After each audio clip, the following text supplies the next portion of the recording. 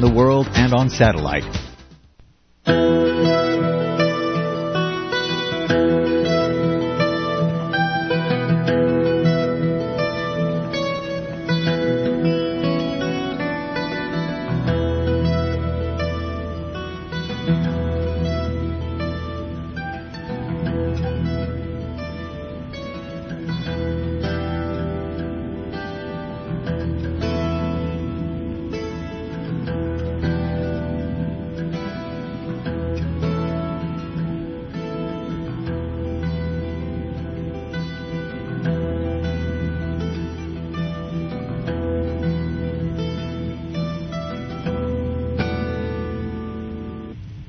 Welcome to Keys of the Kingdom. We're going to talk about, of course, the Kingdom of God.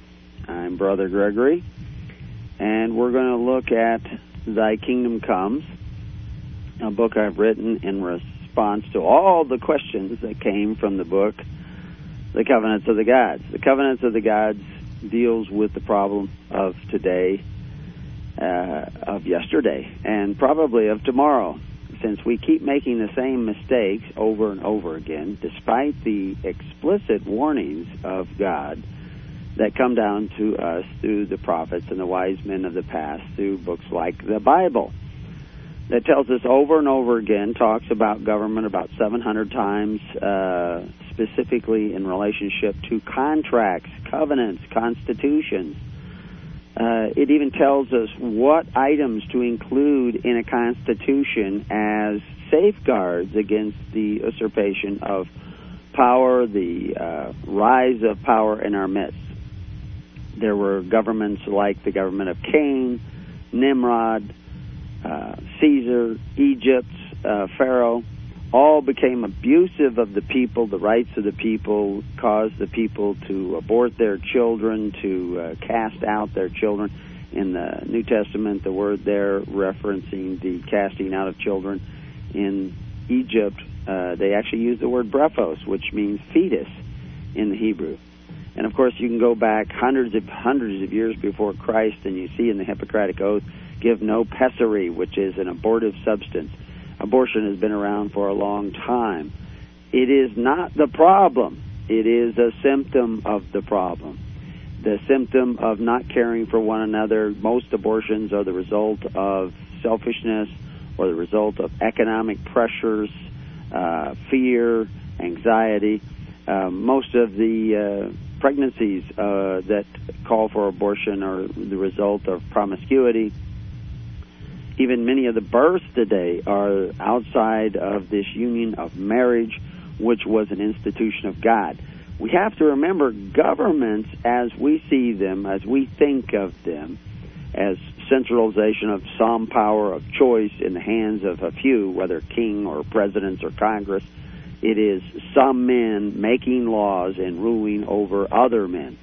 Now we have semblances of indirect democracies and democracies that supposedly where everybody gets a voice in the government, but that's just the mob, the majority ruling over the minority. Again, you have to have some form of way to interact with one another in what you might call government, but self-government is the best government, especially, maybe even only, when that government of the people, for the people, and by the people are speaking of a virtuous people. Elements of society that would be virtuous, not killing, not robbing, not even coveting your neighbor's goods. But he begins the Ten Commandments with some very important bars of action, which include not making covenants. And of course, people do make covenants, they do make agreements, they do make these agreements all the time. Most of the power of governments today is not the result of their constitutions, but the results of the contracts, covenants, and applications for benefits of the people, for the benefits provided by men who call themselves benefactors, but actually exercise authority one over the other.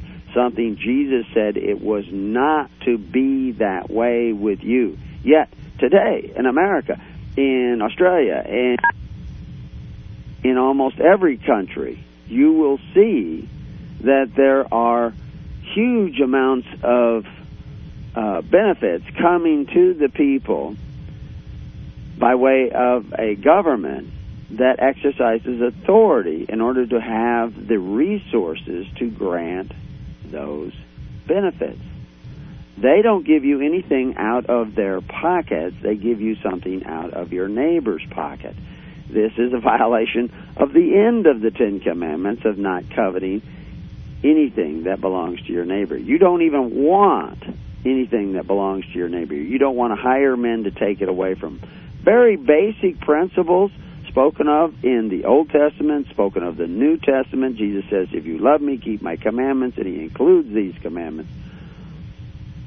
And why have we strayed so far? Because an apostate institution calling itself the church, which is the word we translate from ecclesia, the original Greek word that we see in the biblical text, into the modern English term church, has represented itself as the teachers of the doctrines of Christ, even the imposers of the dogmas of Christ, and yet they seem to have been completely oblivious to these very specific warnings and directions of Christ, of Moses, of Abraham, from the beginning.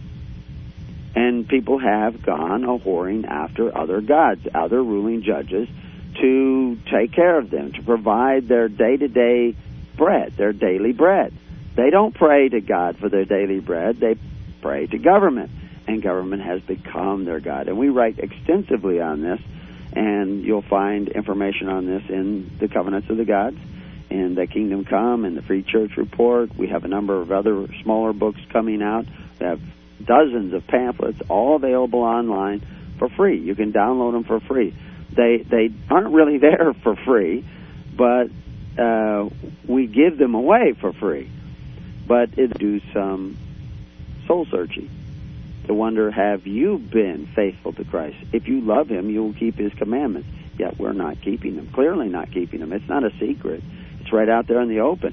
But there are people keeping you distracted, saying, oh, don't look at these things that we have kept behind the curtain.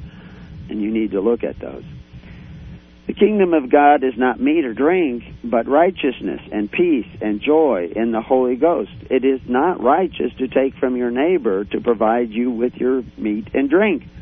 It is not righteous to do that. You should be living by faith, hope, and charity, not by compelled programs in governments. So you can see that we are strayed from the kingdom of God, yet that is what Jesus, John the Baptist, and the apostles were to go out and preach, that to seek that kingdom of God, it's at hand, and the righteousness of that God, which would include abiding in his Ten Commandments and making no covenants, praying to no other gods, coveting none of your neighbor's goods. And we haven't even got into the areas where governments actually kill people by the tens, by the thousands, by the millions. And we support that. We support that with our labor, and we are compelled to bow down and serve them daily in a system of Corvée bondage that exceeds that of Egypt, where they were casting out their children because of the subtle burdens that were increased upon the people.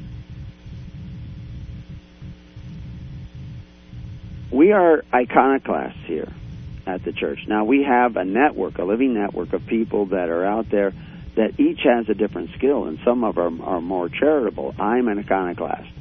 I'm going to tear down the ideas in your mind that have led you to worship false gods. And in doing so, I will tear down their altars in your minds so that you may see the wholeness of the gospel of the kingdom. That's my job. It's not a job that's going to make me popular with a lot of people. I'm not here to win friends and influence people. I'm here to awaken you to the wholeness of the gospel, that ye might be saved. A lot of people think they are saved, and maybe they are. But it is almost 100% guarantee. I would even say it is a guarantee that there are many people out there who think they are saved and are not. We know that in the Bible, that men come and say, look at all the great things we've done in your name. These are men who are doing things in the name of Christ, in the name of God the Father. And yet Jesus says, get ye from me, ye workers of iniquity. I know you not.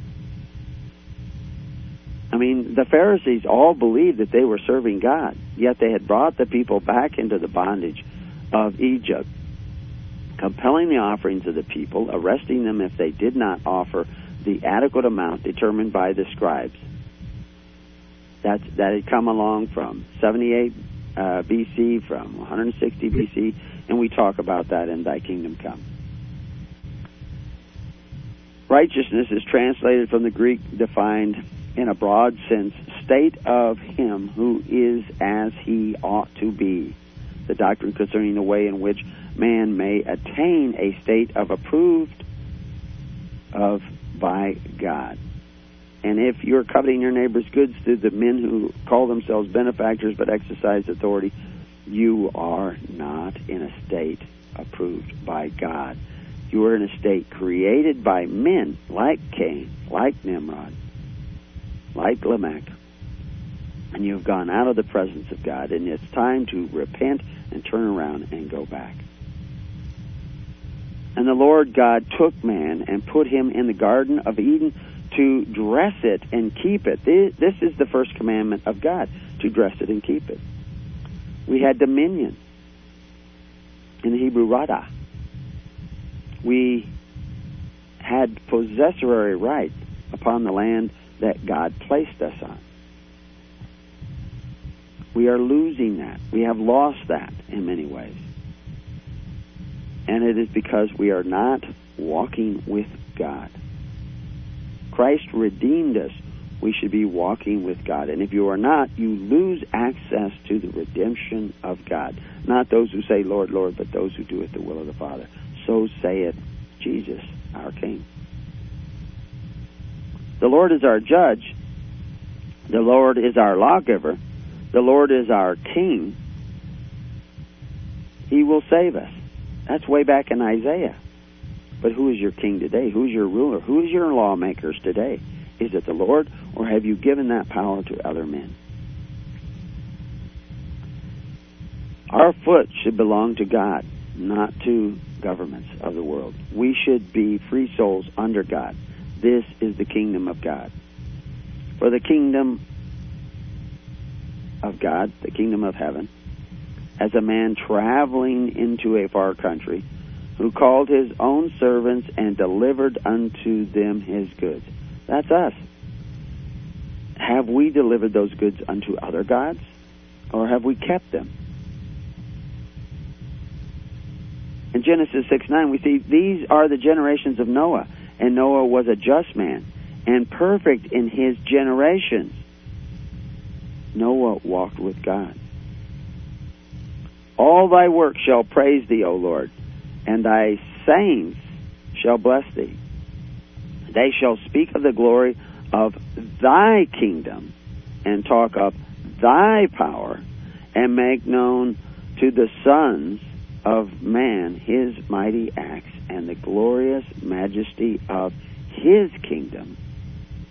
Thy kingdom is an everlasting kingdom, and thy dominion endureth throughout all generations. From generation to generation, by the possession of the foot, by the possession of those souls who are possessed by God, owned by God, who owe their service to God alone. Now, yes, we have to give to Caesar what is Caesar's, but if God created us, doesn't everything we have belong to God? How does Caesar have a title? The same way Cain got a title. The same way Nimrod got a title. The same way Pharaoh got a title. Caesar had become imperator of the Roman Empire. 500 years they had no emperor. They had thrown out the Tarquinian kings and become a republic. We're free from things public. Most of their army, for most of the history, up to that time where they had the first emperor, was an all-volunteer army paid for not out of taxes, but out of the contributions of local communities. Now, yes, they created institutions very cleverly, legal institutions, whereby the army was really not so much an army as engineers who would go out and do mining, go out and build harbors, go out and build ships bigger than Noah's Ark. Huge, giant ships, not built by one man, but built by hundreds and hundreds of men, carrying thousands of men, carrying tons of cargo. I mean, I am not kidding you. Ships bigger than Noah's Ark, built regularly by the Romans 400 years before Christ to go out and trade. Floating cities. These guys were good. Their roads are still in use today. Their aqueducts, built from poured concrete, are still standing, 3 stories high, after thousands of years. How did they do that? In a free society, in a free republic. Not by taxing everybody and forcing the contributions of the people, but by very clever means, which we don't hear anything about when we go to public schools. We don't hear about that government and how it worked. And that's one of the things we try to teach people, is how that worked. And we do it through the Living Network. And people want to know, how do we get closer to it? How do we do? Join the Living Network and teach one another.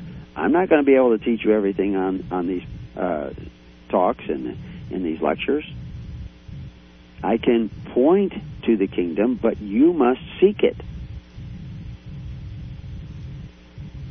And in the end days, I, Nebuchadnezzar, lifted up mine eyes unto heaven, and mine understanding returned unto me, and I blessed the Most High, and I praised thee, honored him, and liveth forever.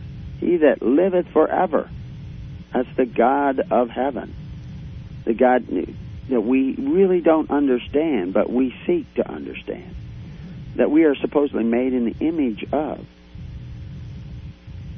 Whose dominion is his kingdom is from generation to generation. Again, generation to generation. Why? Because the family is the institution of God. Governments are the institution of men. The kingdom of God is from generation to generation.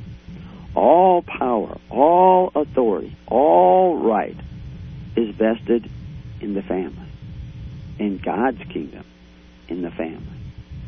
No right is invested in any government except, even the church, I should say, except those items that are given to the church freely, by choice, and freely, totally given to the church.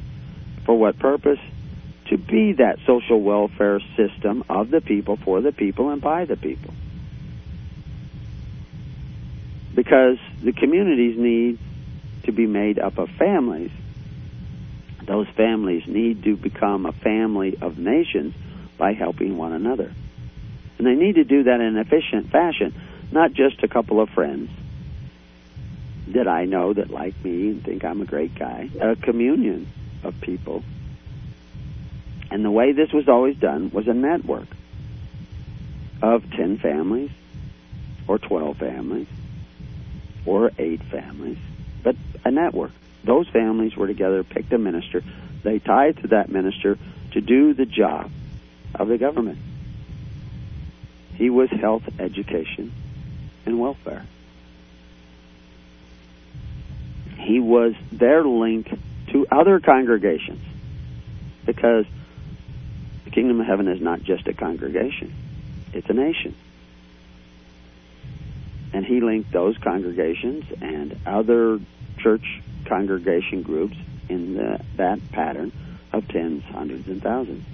One of the most common forms of government throughout the history of man, but almost unheard of in modern American view of history, because they have gone to the other governments to be educated at the expense of their neighbor. And why should they tell you about the government that would lead you to freedom? They want, Caesar gives you the information that makes you a good servant of Caesar. He's not in the business of teaching you about God. And we see that more and more as they take God out of the public schools. But the fact is, the public schools are not an institution of God. They are an institution of benefactors, or men who call themselves benefactors but exercise authority, because they compel your neighbor to pay for your child's education, in contradiction to what Christ said to do. Now, how can you take your kids out of public school and teach them at home? Some of you, both parents are working. Sometimes there aren't both parents. Congregations of people who care about you, your children, as much as you care about them and their children. And you can do this. I can talk about it, but you can do it.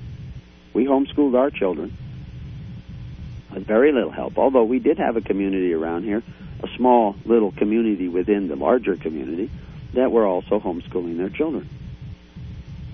And that made it a little easier. And you need the same. And you need to find those people. I always remember the story when I was in Texas, in Arlington. Said there's nobody around here who thinks like we do.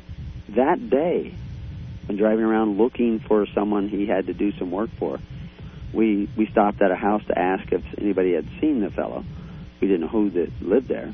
But I noticed all the kids were playing in the yard, and this was a school day. And I said, how come you boys aren't in school? And they said, oh, we're home taught. Here, these people live just a stone's throw away from the one family who was already selling their house and moving to Tennessee. And here was a family a stone's throw away who were home and may have thought very much along the lines that this gentleman had thought. And they didn't know they were there. You need to get out there and find them. I remember going through a stand of greasewood, very high brush out in the desert, with a herd of sheep. And passing through there, I come out the other side, and I see all the sheep going down the trail, headed down out towards the desert. And I notice the dog is missing. And I call to the dog. Now the sheep are going, because they're going downhill, they're taking off, and I want to keep up with them. And I'm looking, where's the dog? Where's the dog? And I'm calling back, where's the dog? And here comes the dog. Rosie was her name. And here she comes. 3 lambs got lost in the brush. And she was bringing them out. She wasn't going to go with the rest of the sheep. She's a better herder than me. I had to learn how to herd sheep from my dog. And we haven't been doing that. We've lost the concept of a good shepherd, because they have moved us to their cities and their treasure cities, and we've been busy building them instead of building the kingdom. We need to learn those ways. In those days, there was no king in Israel, but every man did that which was right in his own eyes. But according to all the works which they have done since the day I brought them out of Egypt, even unto this day, wherewith they have forsaken me and served other gods, so do they also unto thee. Now this was God speaking to Samuel when the people said, Samuel, give us a king, give us a ruler, help us elect a president, help us establish a prime minister, whatever it is, somebody to rule, to exercise authority, to force our offerings. Of course, they didn't say all that. But Samuel came and told them what would happen. He very clearly defined, they're going to take your sons and daughters, they're going to take the first fruits of your labor, they're going to take your best fields for their men, they're going to bring you into subjugation, they're going to make their instruments of war, and you're going to cry out in those days. And I will not hear you, God says this. They said, give us a king anyway. No, we want to elect a president because we know what we're doing. Now, well, you don't.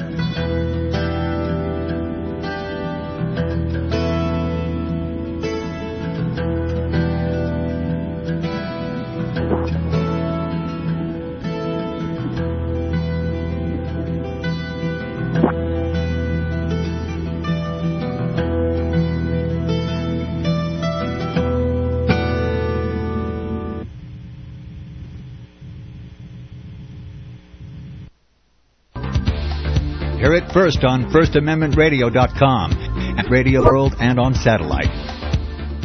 Since the beginning of time, kings have sought it, Nations have fought for it. It has been traded. It has been borrowed. It has been purchased. It has been stolen. There's a reason for it. To secure the blessings of liberty to ourselves and to our posterity. Invest with the security of gold and silver. Call Discount Gold and Silver Trading at 1-800-375-4188 or visit discountgoldandsilvertrading.net. Listen to Financial Survival with your host Melody Cedarstrom and regular guest world-renowned economist Robert Chapman right here on FirstAmendmentRadio.com at 4 p.m. Eastern or 1 p.m. Pacific Time. Visit discountgoldandsilvertrading.net or call Discount Gold and Silver Trading at 1-800-375-4188. Toll free 1-800-375-4188. Now listen to me. The Bible says, render unto Caesar that which is Caesar's. I want you to know that a corporation is Caesar. Government takeover of the church. This DVD is the most powerful tool we have for waking up those asleep in the pews. The Scripture calls for His people to come out of her. The corporate church is the apostate church, the whore that rides the beast. Get this DVD for a donation of $25 from FirstAmendmentRadio.com. Make copies and give them away to your corporate church friends and loved ones. The truth will make them free. They will watch the DVD, Government Takeover of the Church. Order online today at FirstAmendmentRadio.com or call 559-781-3773. Who will tell them if not you? Have you seen Loose Change? The most popular documentary in the 911 Truth movement. With the coming change in government, now is the time to push for justice and get this truth into the hands of millions of Americans. First Amendment Radio is offering both videos, Loose Change and 911 Justice on DVD. We will ship 2 copies of both videos to you for $10 cash. Yes, 2 copies, one for you and one for you to give away. You will see and hear Larry Silverstein admit that they decided to pull the building. Why are they not being pursued? The people must know. Justice must be had. The time is now. 2 copies of both videos, Loose Change and 911 Justice, for $10 cash. No checks, please. To First Amendment Radio, 139 East Tulare Avenue, Tulare, California, 93274.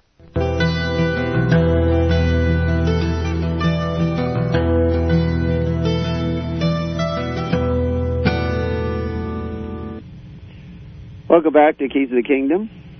We're asking questions like, are men the property of the state, or are they free souls under God? This battle continues throughout the world today.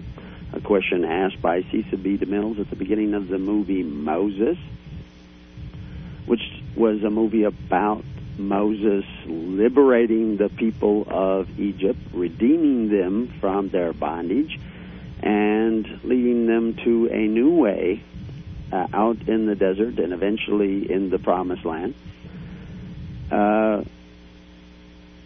There's a great deal of misconception from the movie, but that was a question that he asked at the beginning of the movie when I was a pretty small boy, and that has stuck with me ever since. Are they the property of the state, or are they free souls under God? Well, the truth is, most of the people in most of the countries throughout the world today are the property of the state. They are merchandise. And they have been made merchandise exactly the way Peter said they would be made merchandise. They would be made human resources. They would be made surety for debt. They would be snared. I'm talking about several quotes in the Bible, including Paul, including David, the king who was after God's own heart, the king who came after Saul. And what was going on? They're talking about governments here, about being made a human resource, merchandise, through covetousness. How is that? Their table shall be a snare. What should have been for your welfare shall be a trap. The Bible is telling you these things, and your ministers and your churches are not telling you these things, and so you're back in the bondage of Egypt, something that God was saying they were going to return to, as they kept returning to, even though he took them out of Egypt and said, never go back to Egypt again. You're there. Worse than it was then. You would be better off living in the actual Egypt today, because in the actual Egypt today, what you owe the government every year is no more than 20%, whether you're an individual or a corporation. That's still law today in Egypt. Everywhere else, it can be a lot more. And they tax you on your property, and they tax you on what you buy in the store. There's a sales tax, a property tax, and a tax on your labor, which is what the tax was in Egypt. A tax on your labor. 20% of everything you made had to go to the government because you were in the bondage of Egypt. Yet people think they're free today. What a delusion. And it's a strong delusion. Whether we're in the greatest country in the world, we're a free people. You're not free. You're in bondage. And look at what you're producing. The family is in absolute devastation as a unit. All over the country. All over the world. There are children born out of wedlock with no parents on a regular basis and no family to take them in.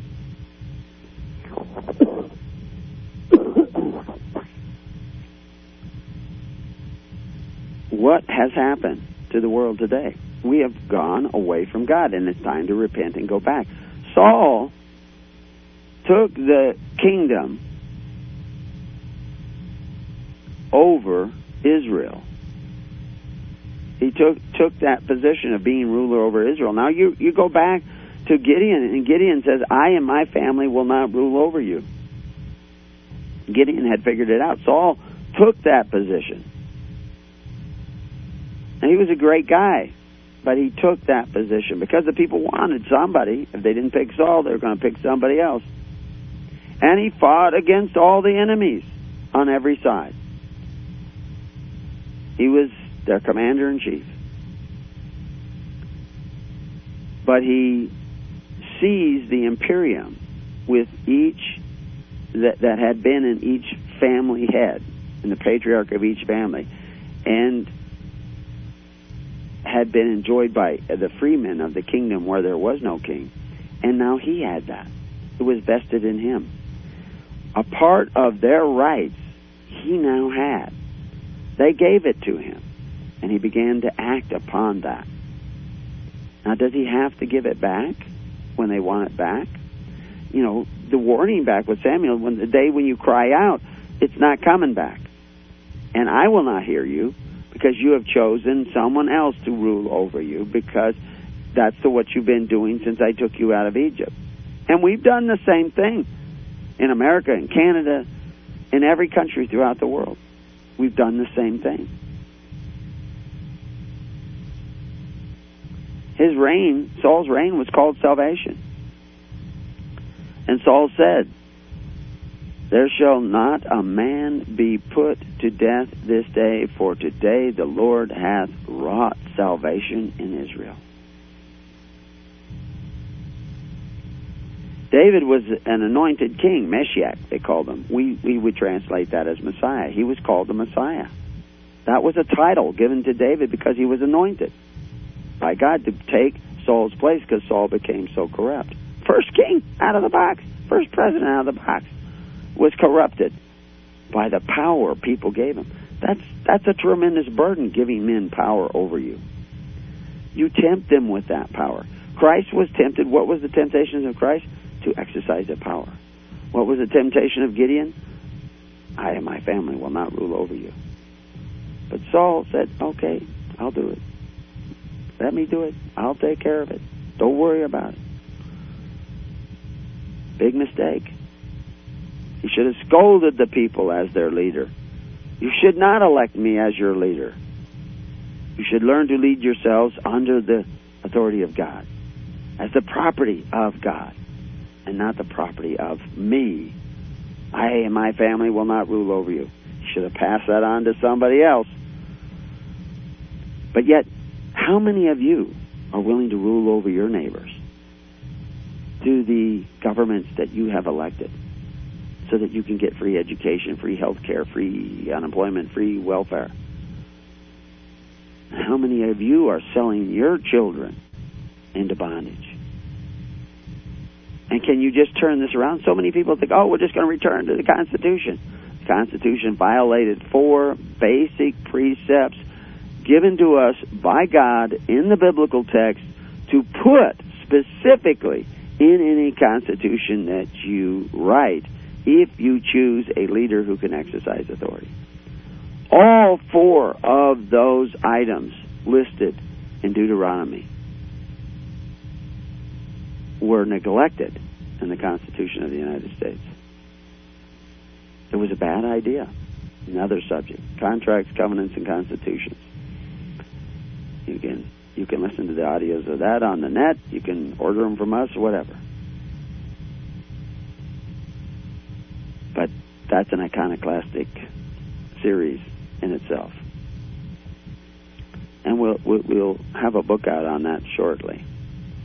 It's already pretty much written, but the ministers on the network are going over it. See if we got all our dots crossed and our T's dotted. So anyway, and it'll be available first to those people on the network for free. So Saul became this king, and he was tempted by the power of it, and he was corrupted by the power of it. And David came, and David was a pretty good guy, but we even see David making all kinds of mistakes. But he repented. That was one of the things about David, is he kept repenting. He was not the Messiah that Christ was. Christ did not have to repent. And Christ did what Rehoboam, grandson of David, would not do when the people wanted their freedom back. He would not give it back. And yeah, they could say, what does David do us? But they walked away from their inheritance in the kingdom of God. It had been generation to generation, and now it was from the generation of kings to the generation of kings. And they walked away from that. What does David do us? And they went back to their own tents. And they divided the kingdom, and the kingdom fell and went into captivity.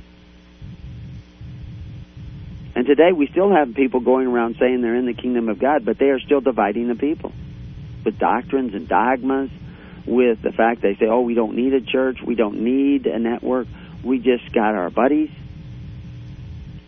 It's, we're all in the kingdom of God because we just say we're in the kingdom of God. But that's not what the early church was. The early church was in a very, very effective network that was able to be the FEMA of early Christians, the Faith Emergency Management Auxiliary, to serve thousands and thousands of people throughout the Roman Empire and beyond in the time of calamity. And they did this for hundreds and hundreds and hundreds of years, which is what this book is all about, Thy Kingdom Come. Matthew wrote in Aramaic and translated from Aramaic to Greek. The word melatouch becomes Basilius Oranos, the kingdom of heaven. It actually means a realm. That's what Basilius means, a realm. And therefore, when you put Basilius Theos together, you have the realm of God. If you have the realm of God, you have the right to be ruled by God. And of course, the planet belongs to God anyway. But He did give us dominion over it. So now when you're talking about Basilia, you're talking about dominion over it. Well, most of the dominion over the planet is by the possession of the foot of the subjects of kings and presidents and congresses and prime ministers. Because the people have all gone back into the bondage of those institutions, and therefore the possession of their foot does not hold dominion for them, but for those they must serve. Bow down and serve, because they have made a covenant with them. And they have prayed to them for their daily bread. And they have made them gods, and they will someday, if not already, cry out, and God will not hear them, because they have gone whoring after these other gods. In Plato's dialogue, this word Uranus is said to be, there is no word in the English language to translate Uranus, what we translate as heaven, into. Now, in Plato's dialogues and books written by the Greek scholars, they don't translate it into heaven. We see that in the biblical text. And you can do that, but you have to understand what heaven is. And they even talk in the Bible about third heaven, second heaven, all this kind of stuff. So they're dividing it up. But, of course, we're dealing with translations here. And so, if every word in the English language and every word in the Greek language can have multiple definitions, and then you're going from one language to the other, the choice of what word to use is very important, and there may not be a word to put there. So you have to go back to the original text and say, well, which of the 5 or 6 English definitions for this word should I use? And what will give you the hint is the original Greek word that we see there. And in the case of Matthew, you would even want to go back to Aramaic and take a look at that, although we do not have necessarily an accurate Aramaic version of Matthew's original gospel. But there are fragments out there that we can glean from. Ultimately, it's going to depend upon your own hearts and your own minds to know what the Bible says. But at least we ought to be like the Bereans and open it up and crack the books and find out what they're talking about. But the Greek scholars say the best definition for the word heaven is world, because it means actually the encompassing everything, the sky above, all the way to the center of the earth. That's what that word, original word Uranus, means. And that's why they used Uranus there when they translated from the Aramaic. Only Matthew mentions kingdom of heaven. You won't find that in any of the other Gospels. It's always the kingdom of God. But the kingdom of heaven is the kingdom of the world. And they didn't want to translate it world.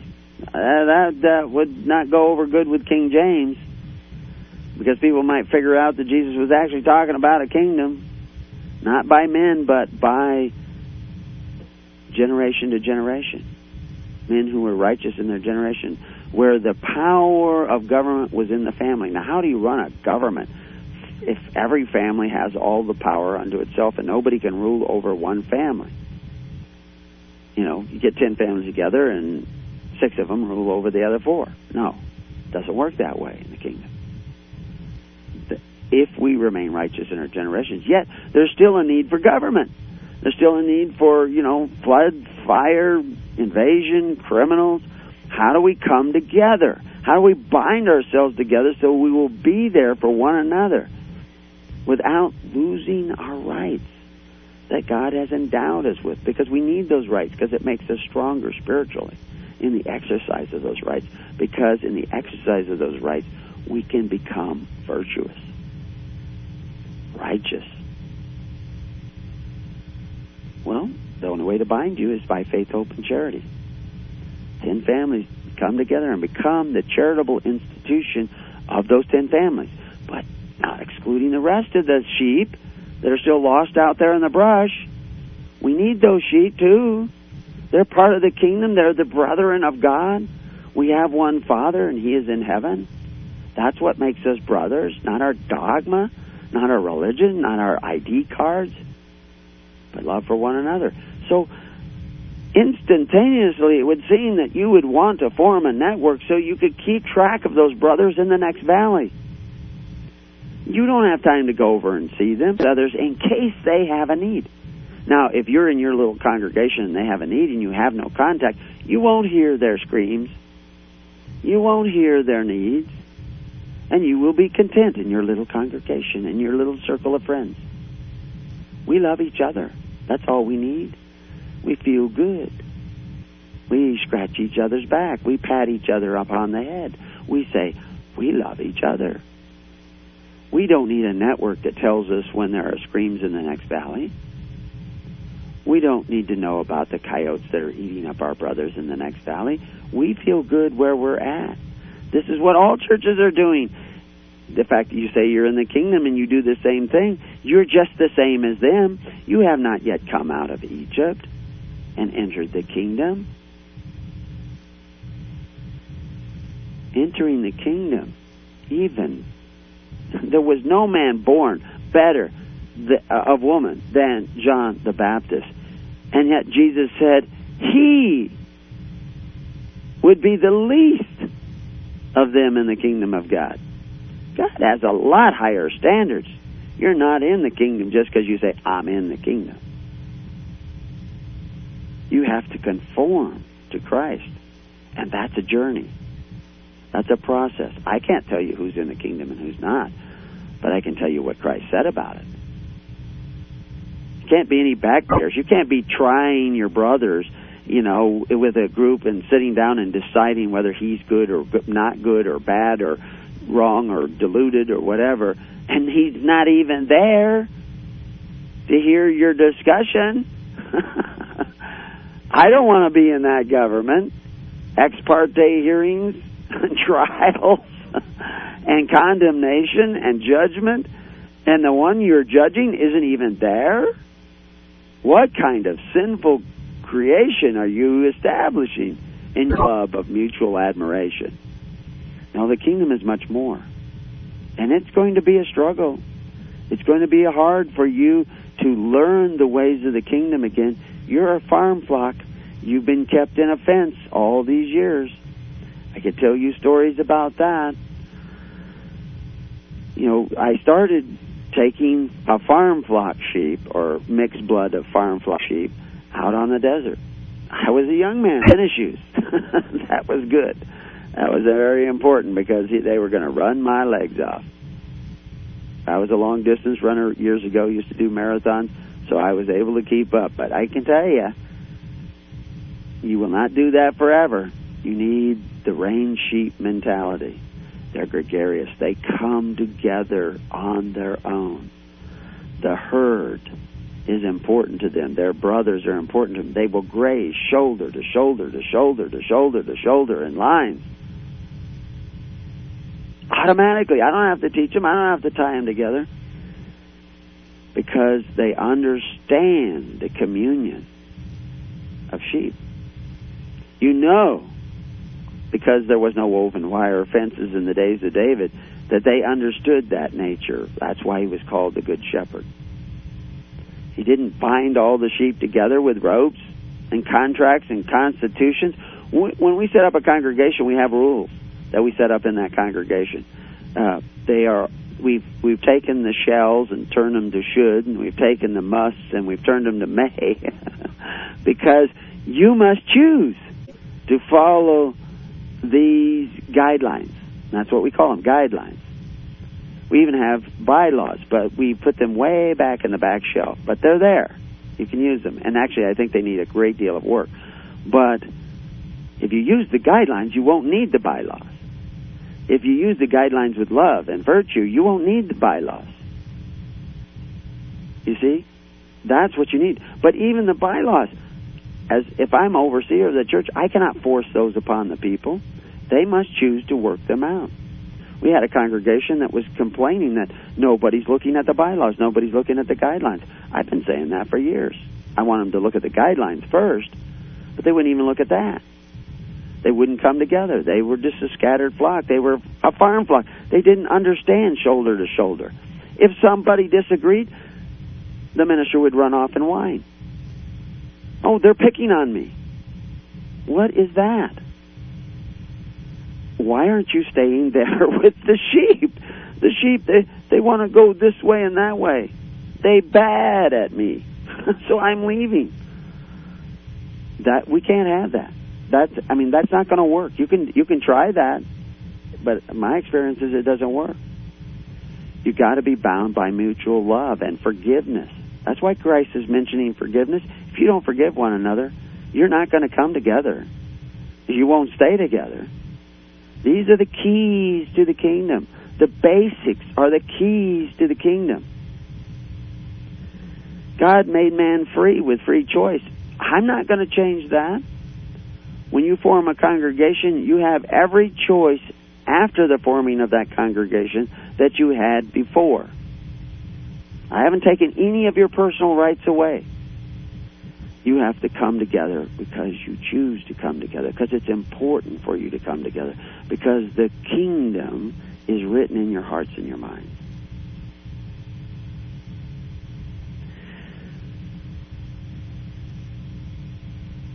Next week we're going to talk a little bit about the kingdom along these same lines. We're going to get into how the church has changed just in the last 200 years in the United States. And we're going to see how this alters the way in which we perceive the world and relate to the world because of the way in which we relate to one another. The kingdom of heaven is within you first. If it's not within you, no guidelines are going to bring it about from outside. No overseer can create the kingdom in your midst. You must come together with two or more people with the Spirit, the name, the character of Christ, which is one of forgiving, one of not wanting to rule over one another, willing to listen to one another, willing to discuss difficult things face to face with one another, back and forth. I have learned so much over the years. I brought certain matters up with a minister saying, you know, here's a problem. We need to look at this and maybe address this issue. And I did it face to face, and he listened, and I realized now he did not respond back. But he seemed to hear what I was saying, and there was no argument, so I thought he was putting two and two together. He's kind of a quiet guy anyway. The same matter, 2 years, 3 years, 4 years later, is brought up by others. And he's all upset because they're brought up. But they weren't brought up for the first time by others. They were brought up before. But the choice was always his. Even when others bring it up, the choice is still his. But if people do not come together and work out what everybody is seeing as a problem with forgiveness and love, then the problem doesn't go away. Nothing is improved. It's up to you. You're the kingdom. Be God's government. Love one another. Care for one another. Don't abandon the flock because a few stray.